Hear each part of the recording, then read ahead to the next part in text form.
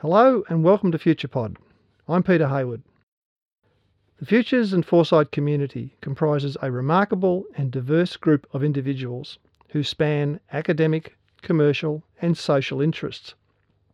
At FuturePod, we seek to honour and learn from the wisdom of those who have established and developed our field, to connect and support the practice of those who work in this space, and, most importantly, to give pathways and inspiration to those who wish to join us in creating humane and better futures for ourselves and those who come after us.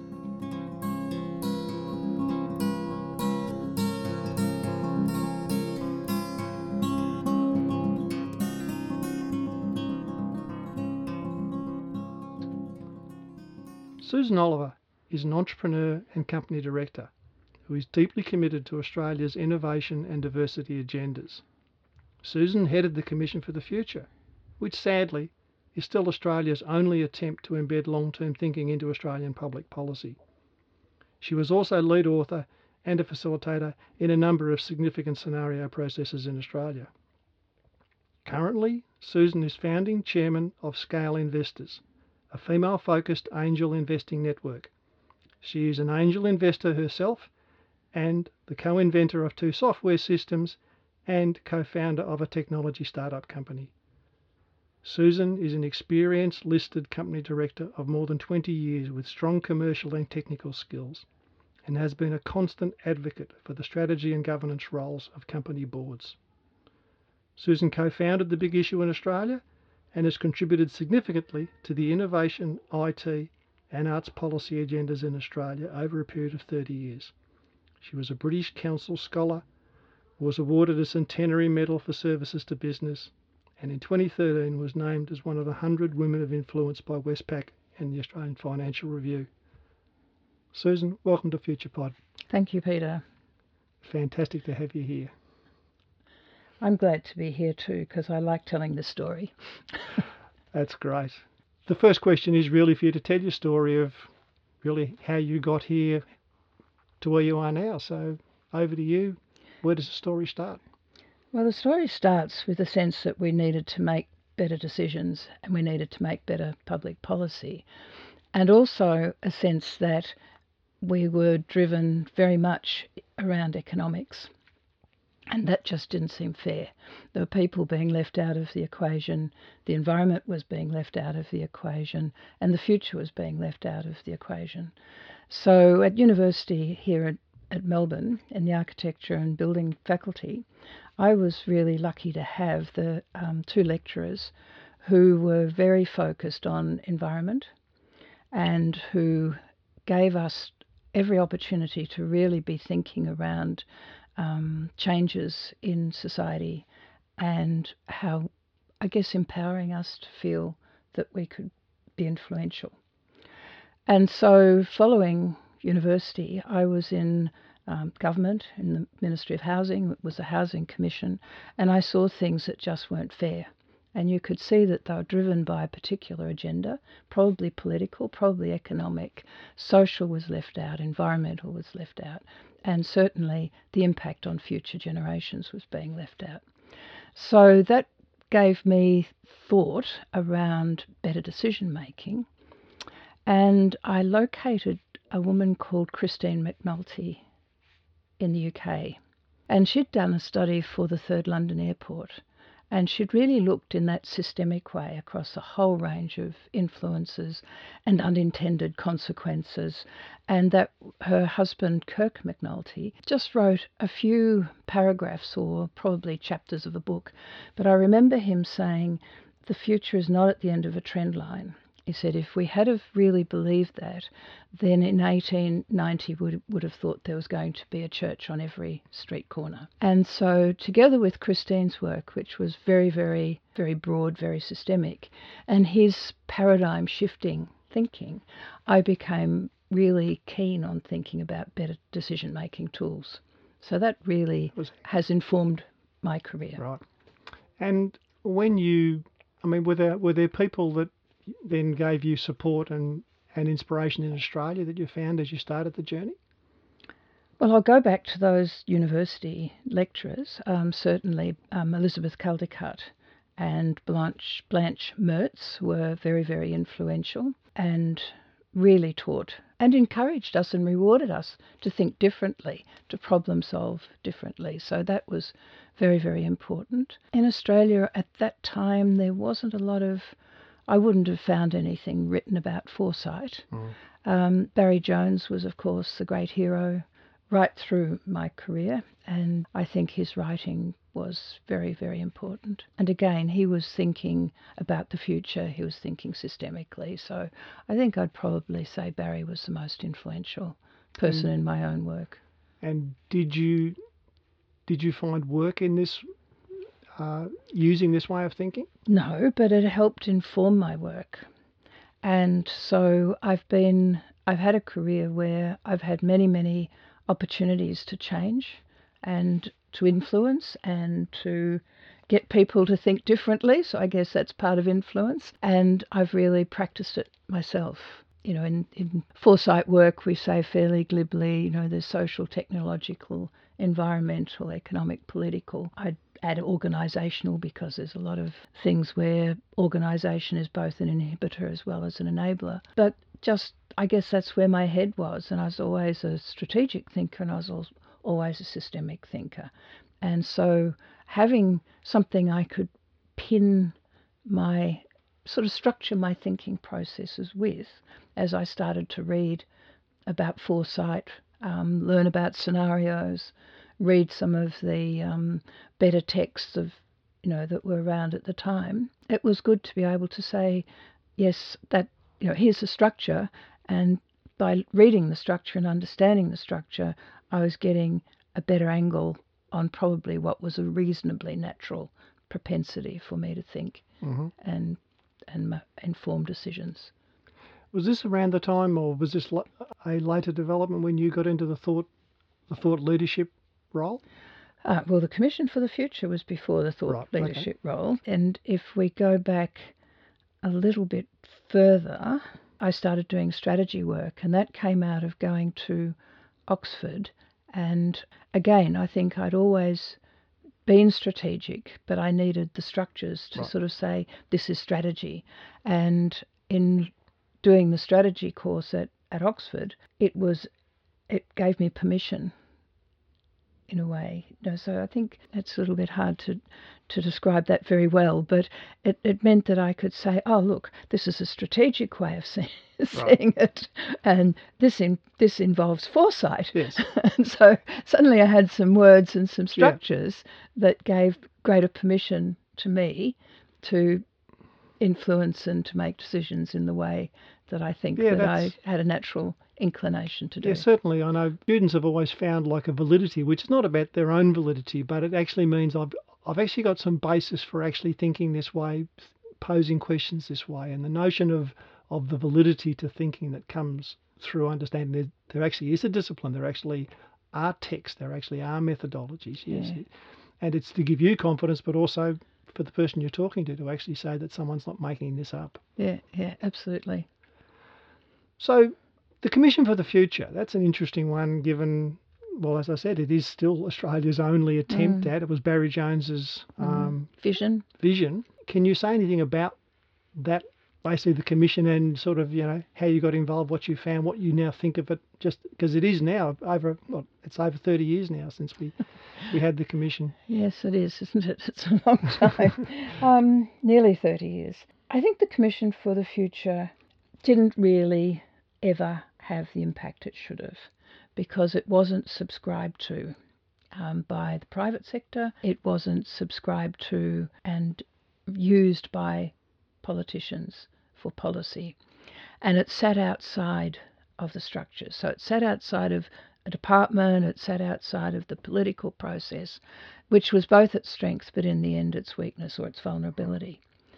Did we do good work? I think previous, you know, the heads of the Commission prior to me, there was some really good work, and you can think about it. And the way I came to the Commission was I was at a technology strategy. I was heading up a technology strategy business unit for an Australian company, and they asked me to be involved in a project which was looking at how design thinking came into environment and object design and societal design. So it was a broad thinking around design, and so, you know, having a bit of a reputation for strategy and technology and so on, they brought me into that project, and that's how I knew about the Commission. So there were many good projects. I had an agenda around energy management and policy. Superannuation. Superannuation was one of mine. An agenda around the environment generally. Asia Link was spawned by the Commission for the Future, and went off to have its own life, and has been a phenomenal influence around that sort of Asianisation of Australia. And we had other agendas around ageing, around refugees, around good decision making on bioethics.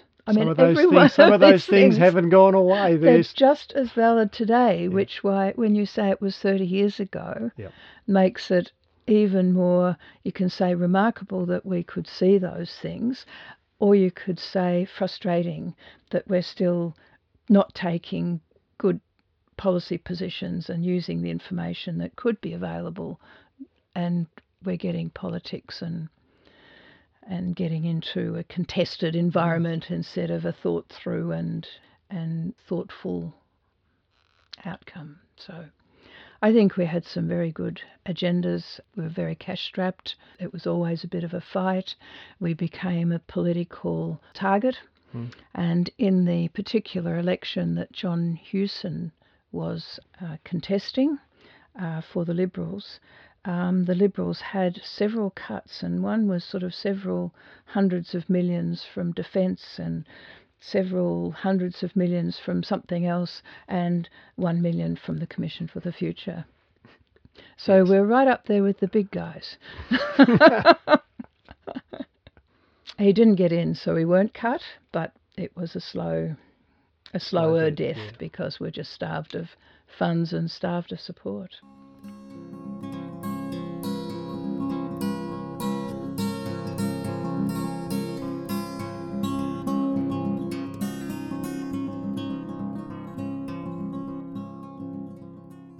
Susan, the second question we like to ask people who come and talk to us is really for them to roll their sleeves up and get out of the bonnet and talk about the actual doing of foresight and the doing of futures work. So I'm certainly aware that you've got a long experience in scenarios, and so I'd love to hear your ideas on scenarios, both how you do it, what the challenges are for practitioners, that kind of thing.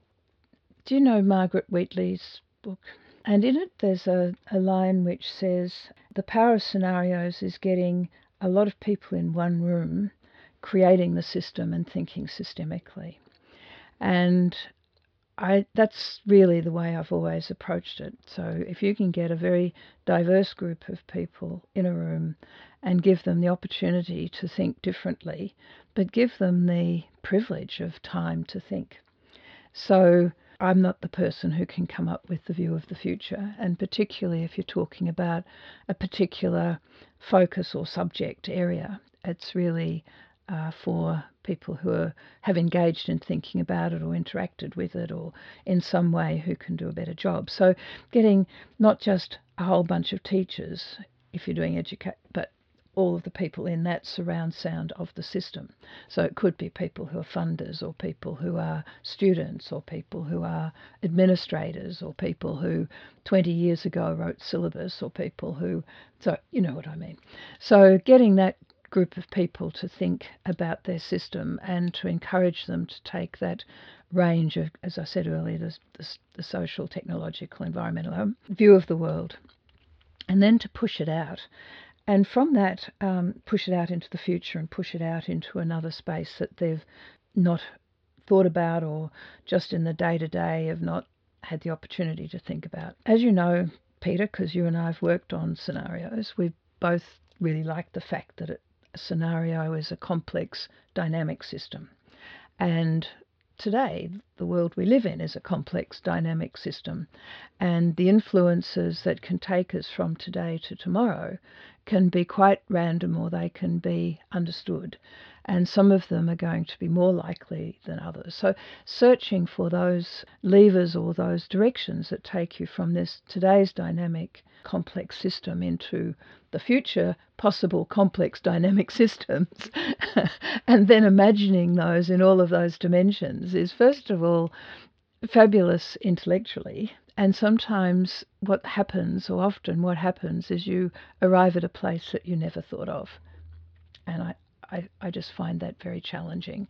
And then you start thinking about how you put a decision into that future. And I think that from that sort of thinking, you can actually make better decisions. So it comes back to good decision making.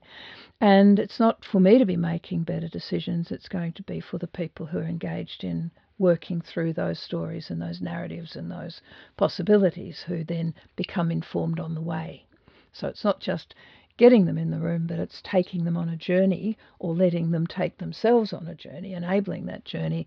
So at the end of the journey, they're actually better ready for possibilities and challenges and dynamics, and will be better participants in influencing that outcome.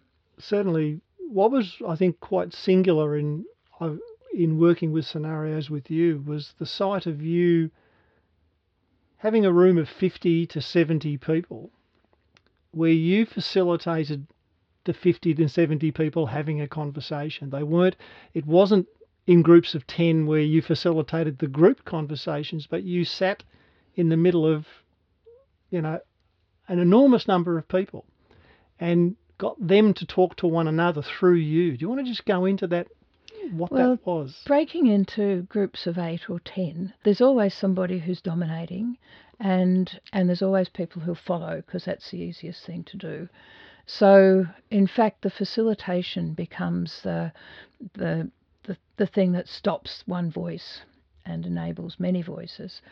And I don't find that hard, you see, because I like all this stuff happening, because my head's chasing it around. So I don't mind if there's 50 or 60 or 70. The thing that I have to do is give everybody a voice and bring that out.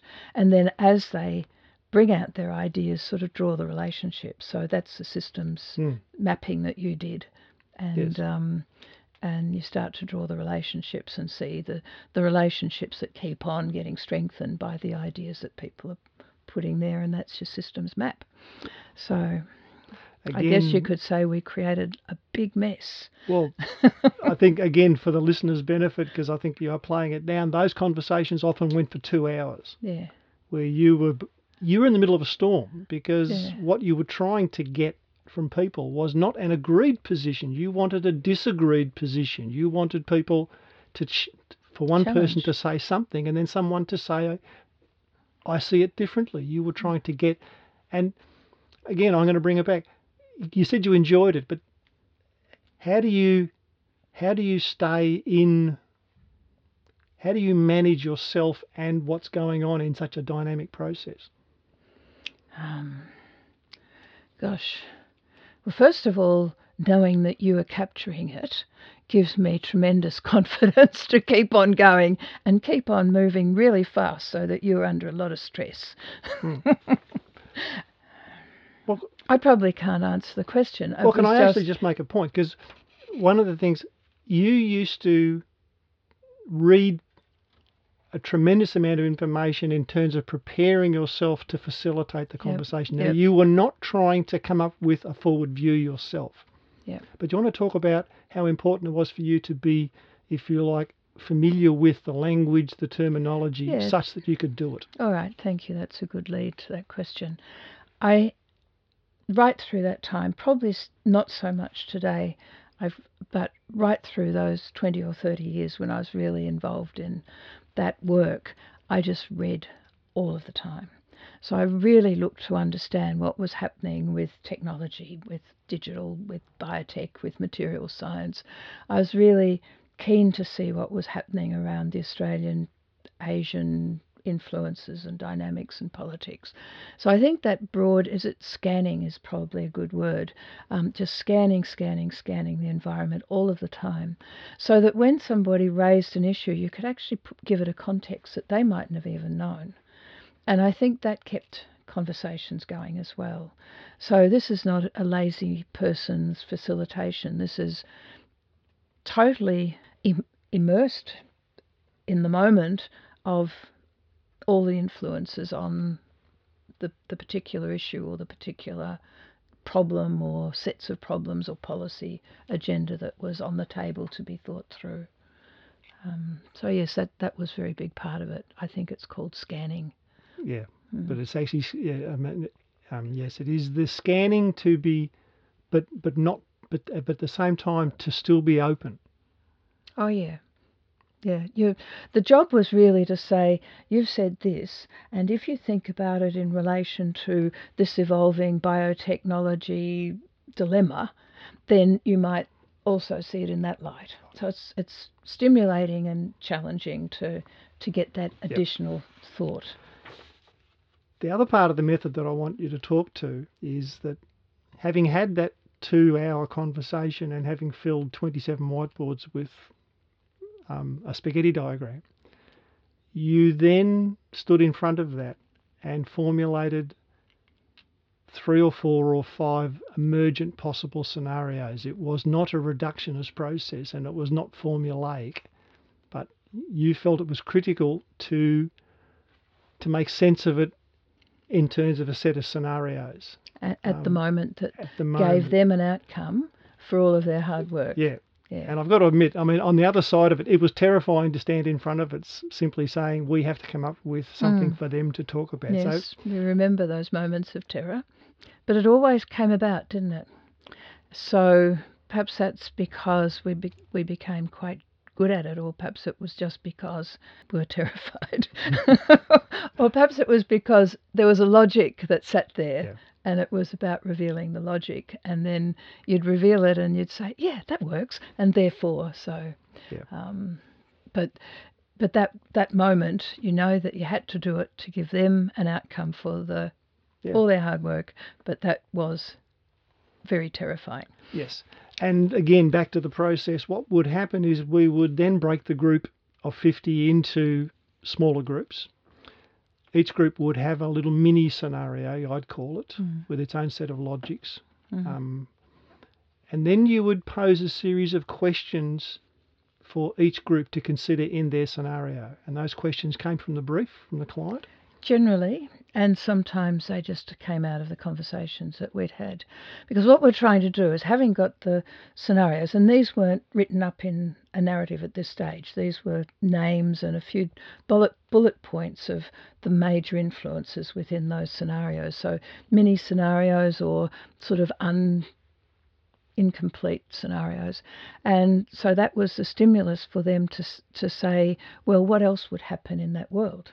So here's an opportunity to populate it with more thoughts relevant to the topic that we're trying to think through. And then the next step, having said, well, this is what will happen, therefore what do you do? How do you prepare yourself for that future? What are the sorts of decisions you should be facing? What are the key influences on any sort of policy that you're forming? So by the end of the day, you'd have something which said, here's some steps. Here's some things that we should be doing, or here's some aspects of our strategy that really need to be embedded in our thinking. So you're taking people to a point where they've got something that's an outcome, not just a big mess. But then you took it further, because in quite a singular way, you also were a crafter of scenarios themselves. You took great care to write up scenarios. I'd like you to talk to how you how you went about, creating a strong narrative out of the work that the group had done on the day. I think I had to live it. And so I just begin by saying, in this world that I am thinking about, if all of those things are true, then all of these other things would be true. And so it was really, again, it was completing the system. completing the systems relationships and ensuring that you'd cover that broad range of issues, not sort of a narrow focus, and then getting inside it and writing the story as if you're there. Yeah, I mean, again, I would characterise they were decision maker scenarios. The decision maker was always in the scenario. The decisions that the decision maker was making were apparent in the scenario. And as the scenarios changed, the decisions themselves possibly had to change as well. Yeah, yeah. And it goes right back to why I did any of this. It was about better decisions. Yep. We've gone in a big circle, and that's where we've landed.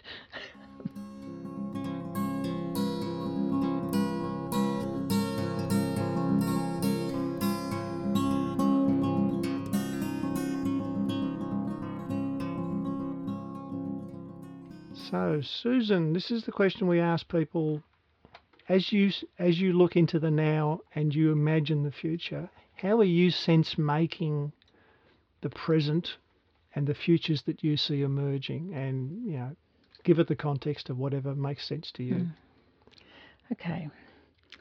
When I started my career, I think life was very much simpler, very much simpler. And if you think that just the technology enablers weren't there. So things were slower, and I actually feel that the containment of them, there was Melbourne and there was Sydney was a long way away and you didn't go there very often, and travel was, a lot less frequent and a lot more expensive relatively. So I think that containment, that sort of my little world, gave me a really strong sense that I could make a difference. That here it was, I could see it, could almost see the line around it, and therefore I could move in there and I could make a difference.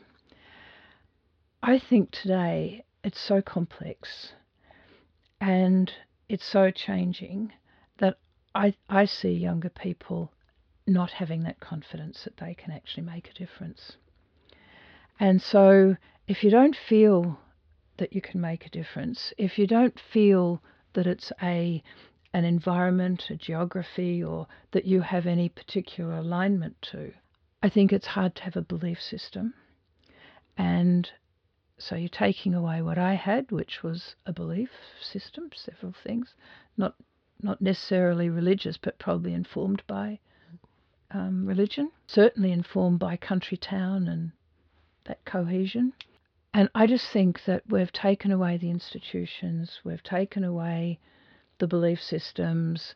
Life's very complex, it's changing enormously, and I think it is very hard for younger people to have a sense that they can make a difference. I think that makes them selfish. I think that makes them say, well, this is my life and I must do what I want, the way I want to do it, because what else? Yeah. So it worries me that the future, because in the end the future's made by all the individuals in it, and it worries me that it's so tough for kids. It's interesting because, what you describe is kind of, as we grew up, there were kind of clear lines and barriers to how far you went, and almost barriers and restrictions made us push harder against the barriers to almost go further.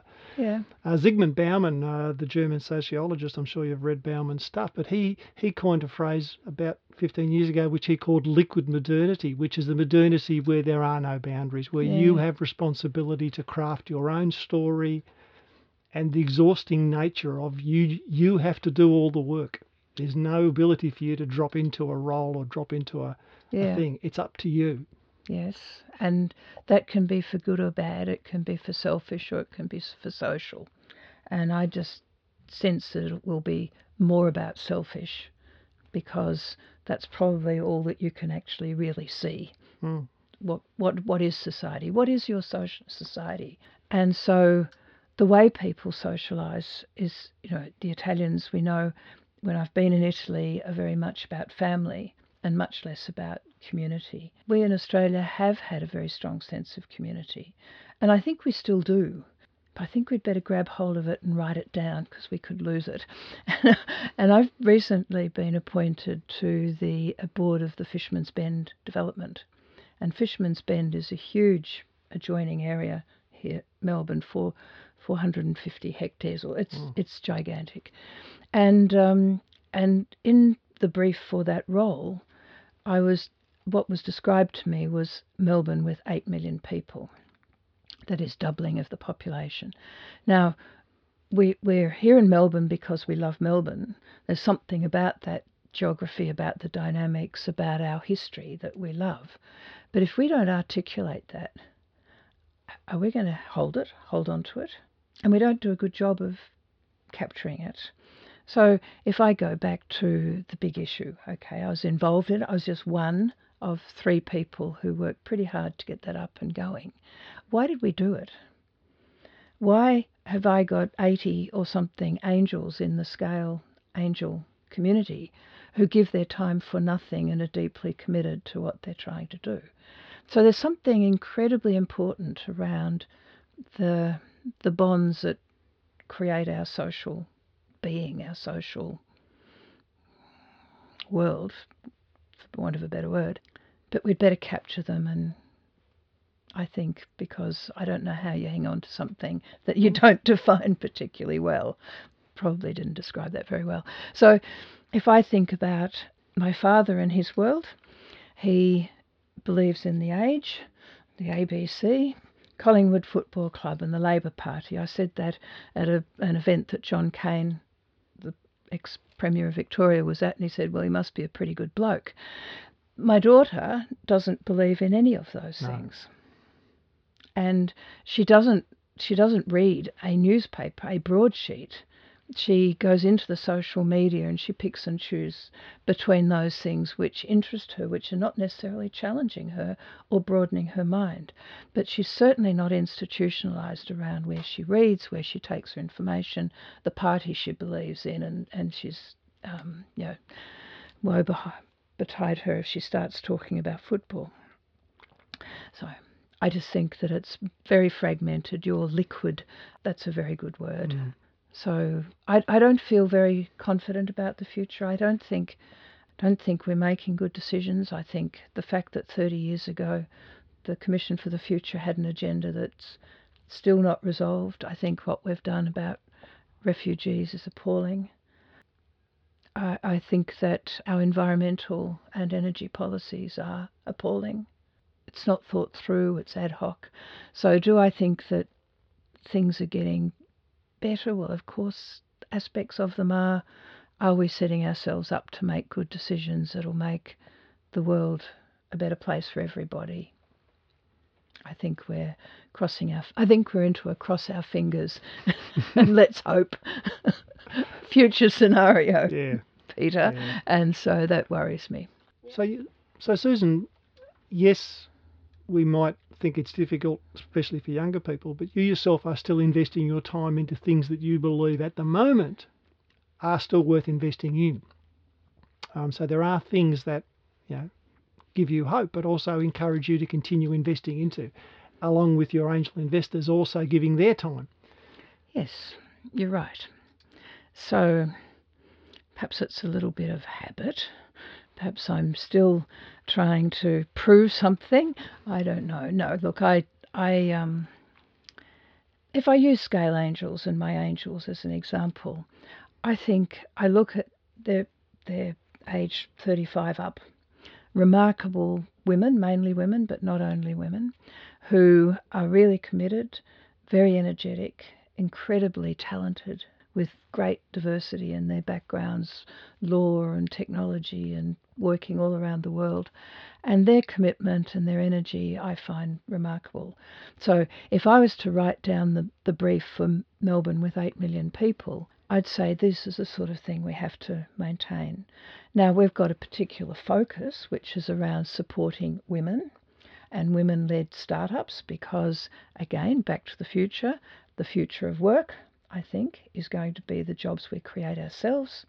And so again, we're still thinking about the future, we're still having foresight, and some work that I did 5 or 6 years ago showed that less than 4% of the funds available for the startup world were actually going to women.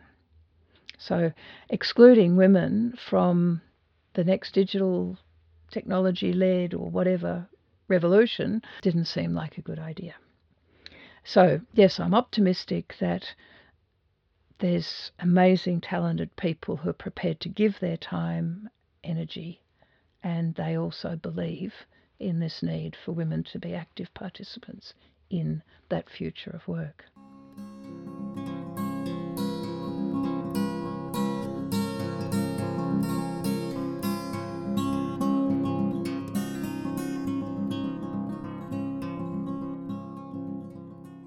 So, Susan, one of the things that often is a challenge to people who are studying foresight or learning their way into the field is how they actually explain foresight to people who might necessarily not know what it means, or when someone talks about the future, why do we pay attention? So how do you frame or explain foresight and this kind of thinking to people who possibly haven't encountered it before?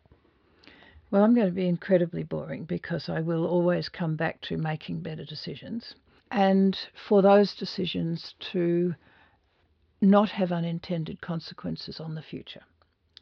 So I would say foresight is the responsibility to take into consideration the many aspects of where you might want to take your future or make good decisions that will impact into that future in the most effective way.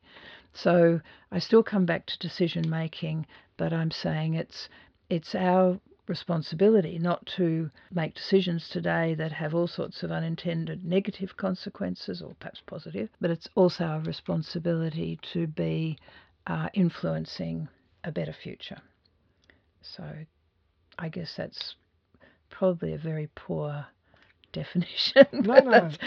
It's worked for me.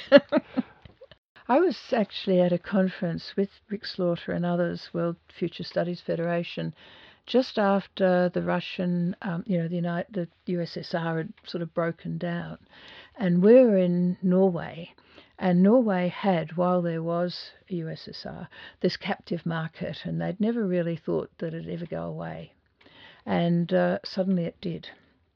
And so a very senior person in the government said we needed foresight, if to do nothing else but at least to capture the possibility that something like this can happen.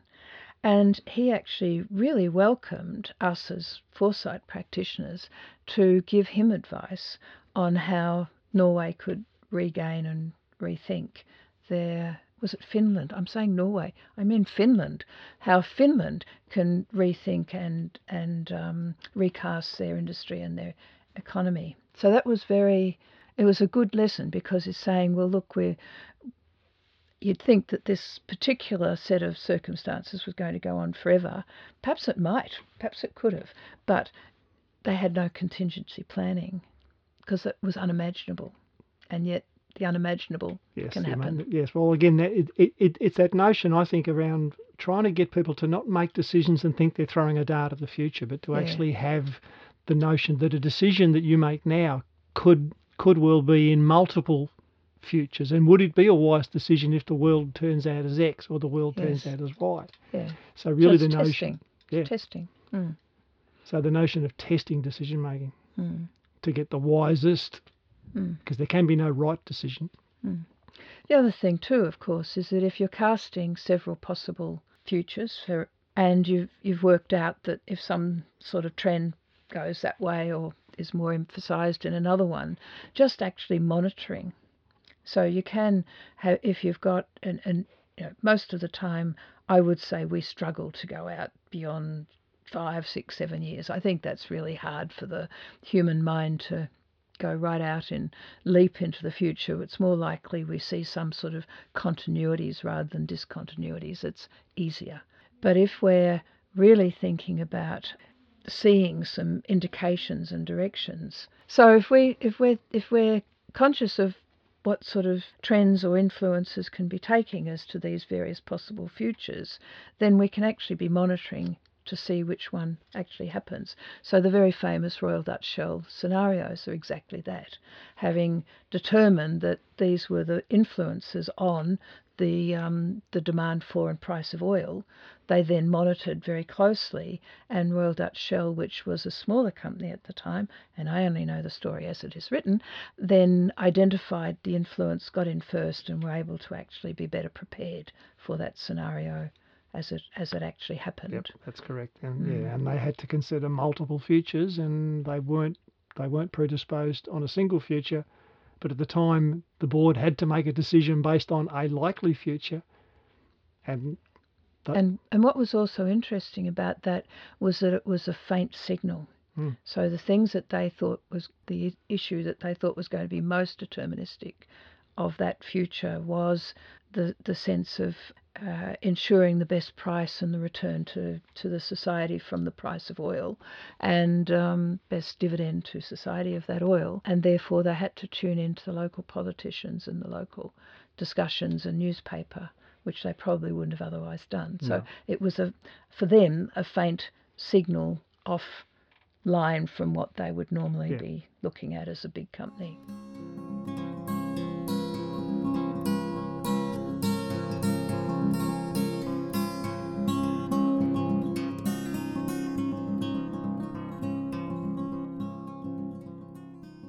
Okay, Susan, last one. I think, given your wide experience as a board as a listed board member, I'd like you to talk about how you fold your foresight, futures thinking into your board roles and responsibilities, and also the experience of just trying to do that thinking on boards. It's really not easy. And I would say I am a totally compromised futurist in my role on boards. So the best opportunity is obviously in strategy, and often that becomes quite not visionary, very much an evolution of today. But the way I try to influence strategy is to keep on coming back to the business idea. So remember, at the heart of the theory that I like to think about is what is the business idea, which is this thinking of what is it that the business does that creates value for whom, that is unique.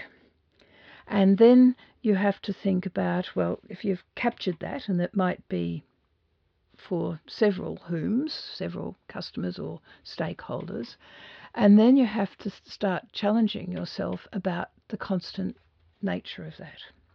So the constant nature of that customer, because they're changing, the constant nature of what they might value, the constant nature of whether or not that's unique, and how many competitors are coming at you or what else is shifting.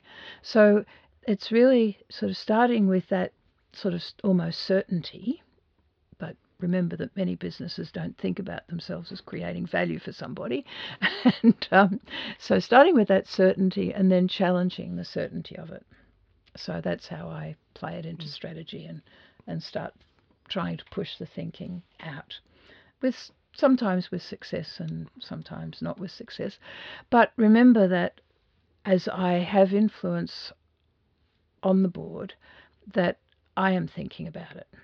Yep. And so it may be that I sort of push a little bit here or influence a little bit there, and so you can influence. So, if I go back many years now, and when I was on the board of Transurban, and Transurban's a very different company today, and I'm all credit to them.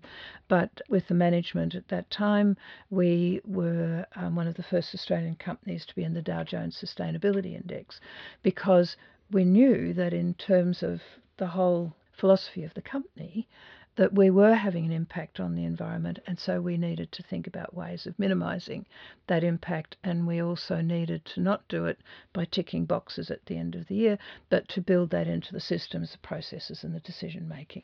So it was not me on my own by any means, but me as part of a team who were able to sort of influence that sort of thinking and policy strategy in the company. So I think that having my commitment to sustainability, commitment to the world as a better place, commitment to understanding change and trying to influence outcomes makes me a better board member. Susan, I was reading a piece just recently.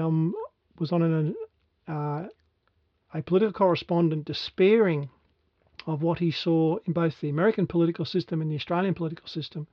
And what he said was that the difficult questions we had to answer, there were no clear right and wrongs. The only way that you could move forward was to find bipartisan points of agreement that made sense. And yet what he saw in America and what he saw in Australia was an inability of political parties to come to a wise consensus. Yeah, well, I agree entirely, and there's two points I'd just like to make. The first is that I think that governments are abdicating their responsibility to make the decisions where it's grey.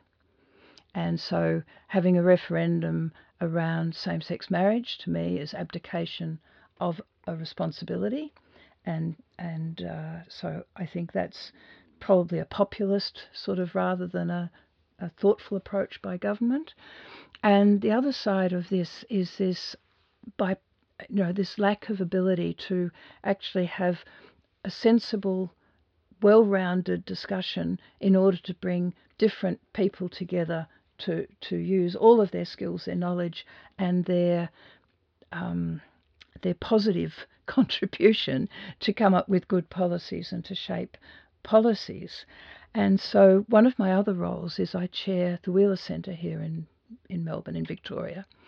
And what we have discussions, and they are thoughtful discussions. So we may have an author who's talking about their book, their latest writing, and they put their points of view, and there's people in the room who question that, and people in the audience who stand up and ask questions. And I think that what we're achieving there is the art of a good conversation, a positive, constructive conversation where there's often people in the room in the forum with very, very different views, but it's contested, it's thought about, and it's reasoned with. And I think that's a really much better example than what we're seeing with our decision makers. But it is one of the great contributions that the Wheeler Centre is making. I mean, you could almost say that you aren't having a good discussion if there's not a contest. Yeah. And we admit that there's no particular answers that's right or wrong to these issues. So one of the thoughts that we have at the Wheeler Centre is that perhaps what we are is good at conversations, good at those sorts of constructive discussions and contests of ideas, and irrespective of what the particular topic is. And perhaps that's something that we should be looking at, how we get the skill into schools and kids and give them, because the only example they're seeing now is people banging their heads in order to score points. So we can't lose good constructive conversation and dialogue and contest in order to get to good decisions. That's right. That's all been fantastic, Susan. Thank you very, very much for taking time out to come and talk to us and to talk to the FuturePod community, and all the best with your work with the Female Angels and the other things you're involved in. Thank you. And well done, Peter, for your initiative in this broadcasting. It's very well done.